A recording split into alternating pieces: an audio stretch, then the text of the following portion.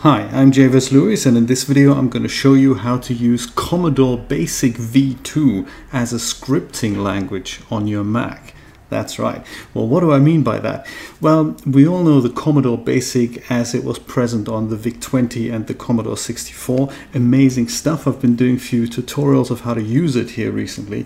And there is a way that somebody by the name of Michael Starman and James Abatiello, I hope I've pronounced that correctly, shout out to you guys and big thank you for implementing it this way, the way you've done it, is that you can compile the original Commodore Basic V2 on your own machine and then run it in a command line interface, and of course at a tremendous speed, much faster than an emulator could run it, because an emulator simulates all the registers of the original CPU and puts the whole thing up on the screen and makes it possible to play games and all that.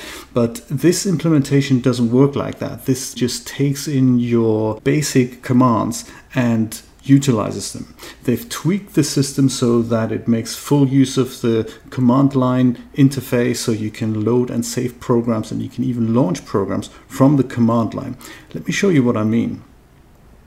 I'm on a Mac running 10.12 Sierra here, and this is the standard terminal application, and I've already compiled this so I can just show you how this works. If I type this in, CBM Basic, then this comes up. Aha! And this is indeed what you think it is. It is printing out the strings just like the Commodore 64 would do or the Vice emulator would do, but this works natively on your machine. And all the standard commands work in capital letters, so if you go print hello world, then this is what happens. Or you can have loops for I equals 1 to 10, and then you can say print hello, and then you go next. Then that doesn't work. Why is that? Interesting. Let me try that again. For I equals 1 to 10. Oh, because 2 needs to be in capitals as well. There we go.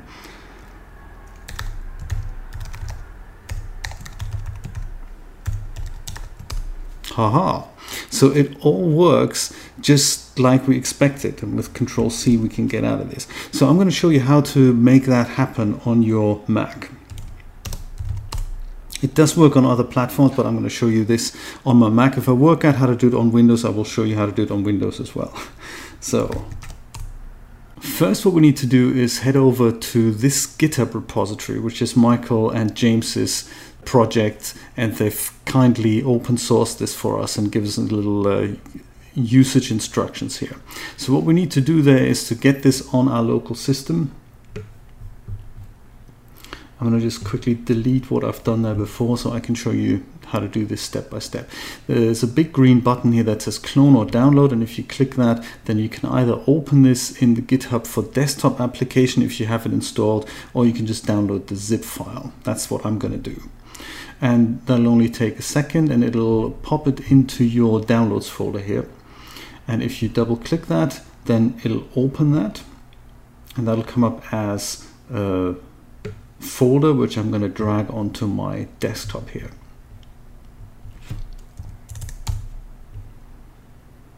Now I'm going to launch the terminal app, and you can find that in Applications Utilities Terminal, or you can just search for that using that little spotlight search here. And once you've done that, you can double click the folder that you've dragged onto your desktop.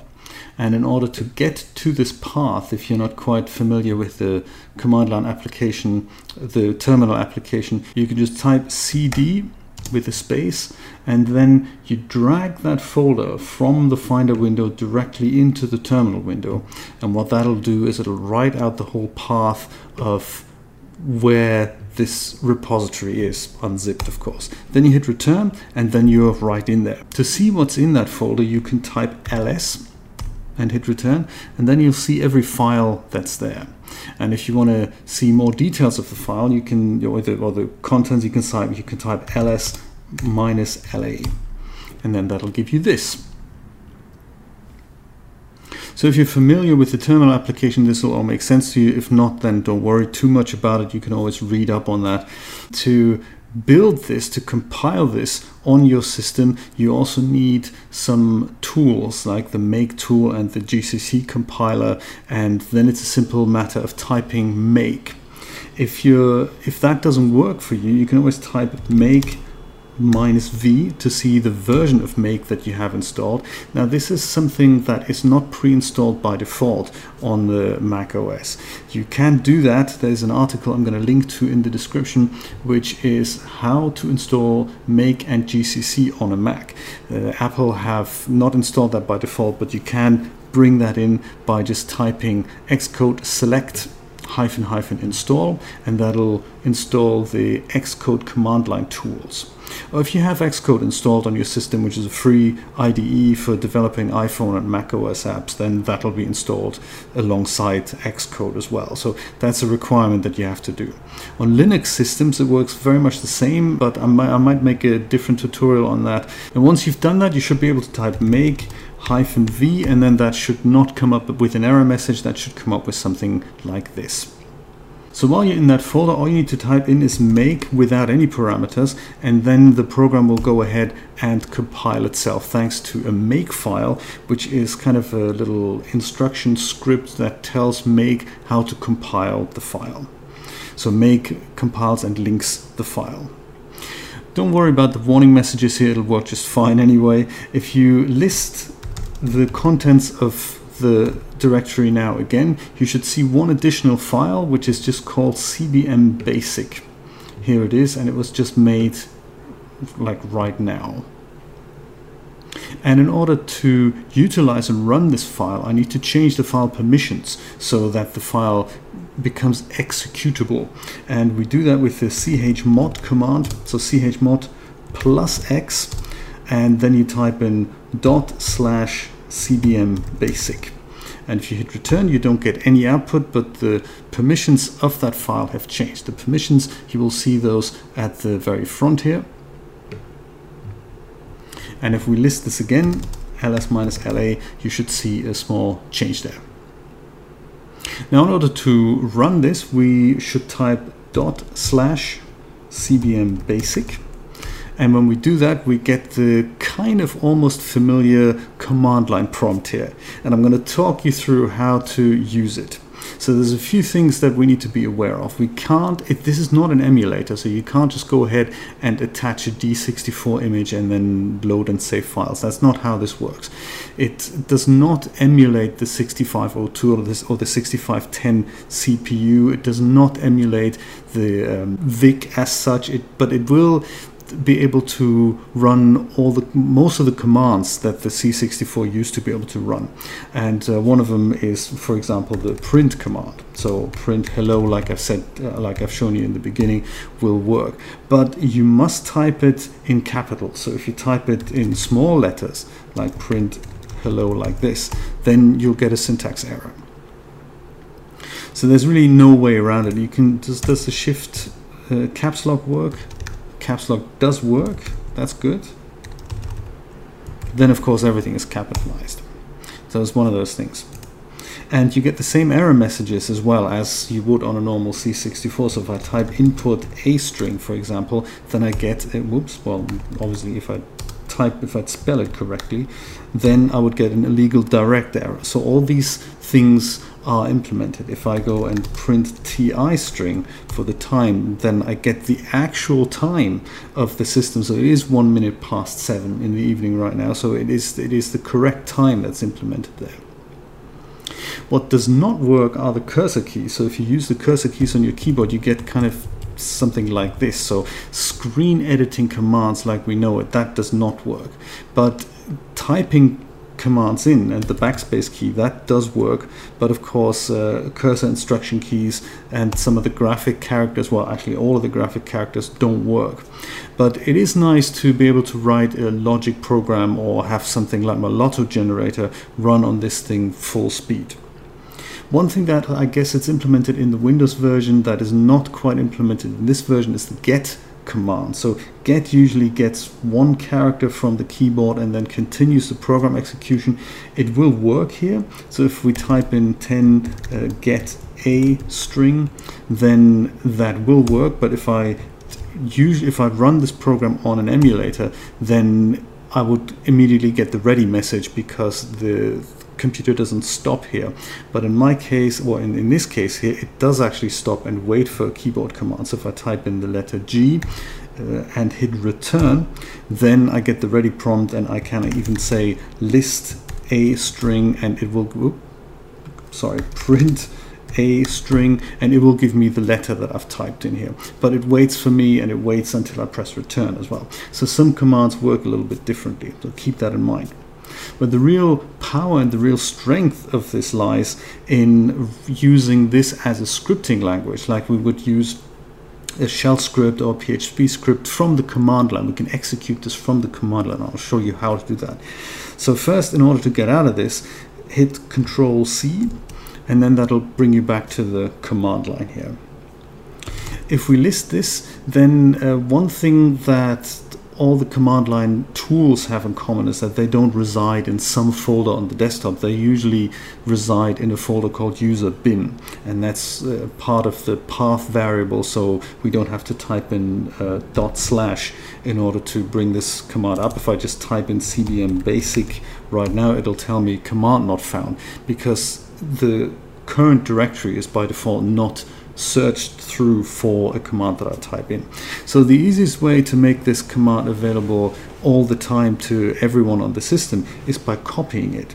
So I need administrator permissions for that. So if I type in sudo, that's for the administrator permissions, cp for copy, and then I go /cdm basic, and then I need to give it the destination, which is /user bin.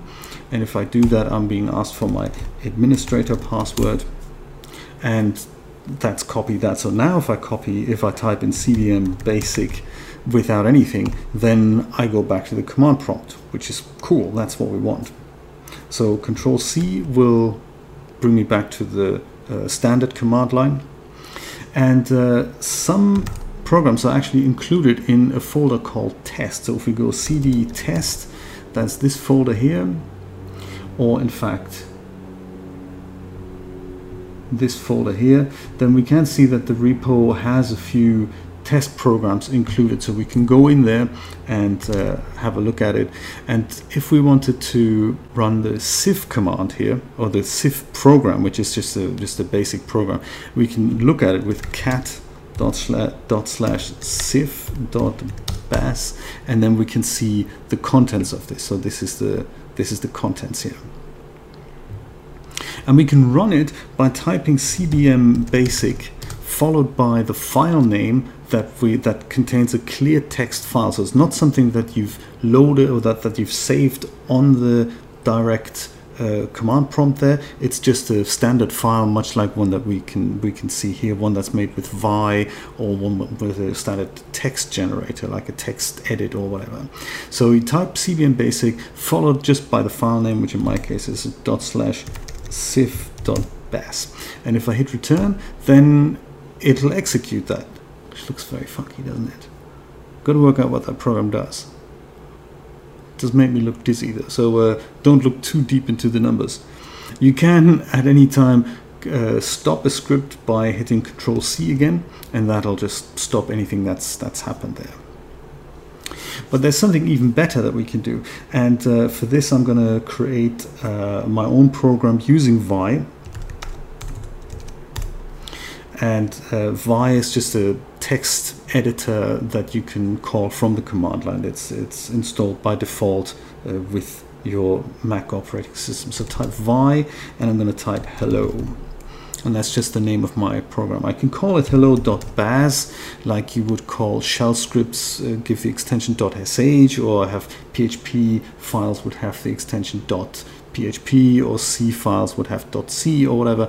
You can do it, it's not obligatory. I might just not do that for now. And then you come up with an empty screen because the file didn't exist. I'm creating it right now. Hit A to start typing something, and I can go ahead and create my program as I wish. So in line 10, I'm going to go print hello world. And perhaps in line 20, I'm going to ask for a name. So input, what's your name? And I'll say semicolon a string. And in line 30, I can say print hello a string. And in line 40, perhaps we'll end the program. How's that? Now, this would be just a standard program like we've seen the CIF example there. But if I go further to the top of it, and I'm going to use the standard shebang routine, which is a hash sign followed by an exclamation mark, followed by the full path to CBM Basic, which in my case is user bin, and then also the title of the interpreter, which is CBM Basic. If I do that, then this can be called just by itself. So in order to save this, I'm going to hit escape, and I'm going to hit Shift ZZ. And then that'll bring me back to the command line, and it'll also have saved the program. Now, one other thing that we need to do, we need to change the permissions to any kind of script that we're going to execute from the command line. So again, I'm going to type chmod +x./hello. And if I've done that, I can call that with ./hello without anything else, and it'll just run the program like it was any standard shell script, which is totally cool. So it says hello world, what's your name? My name is Jay, and it says syntax error in 20. What a shame. I must have made some kind of typo there. Let's see if I can figure out what it was. It probably was the semicolon here. Which, if I'm going to replace it with a comma, that might work. Oh no, I'm sorry, that wasn't it. That's perfect. I have misspelled a string here. That needs to be an uppercase A. Okay, let's try this again. My name is Jay. Hello Jay. Awesome. It knows my name already. Scary. So that is how you can compile the CBM Basic, the wonderful CBM Basic version 2, as seen on the Commodore 64 and the VIC-20 on your Mac. As soon as I work out how to do this on Windows, I will let you know. Have a look into, if you're keen on doing this yourself, have a look into Visual Studio Express or Community Edition. That is a Windows IDE that you can run that usually comes with all these building tools. I'm just not familiar with how to do anything like that on Windows. I'm going to test this on CentOS as well, on a Linux distribution, and I'm pretty sure it's going to work just the same here. Well, that was it for today. Thank you so much to Michael Stallman and James Abatiello. Thank you so much for watching. If you like this video, of course, share it with your friends, family, and total strangers. And if you liked what you saw, please subscribe to my channel. I will see you soon for more Schnick Shack and shenanigans. Take care. Bye-bye.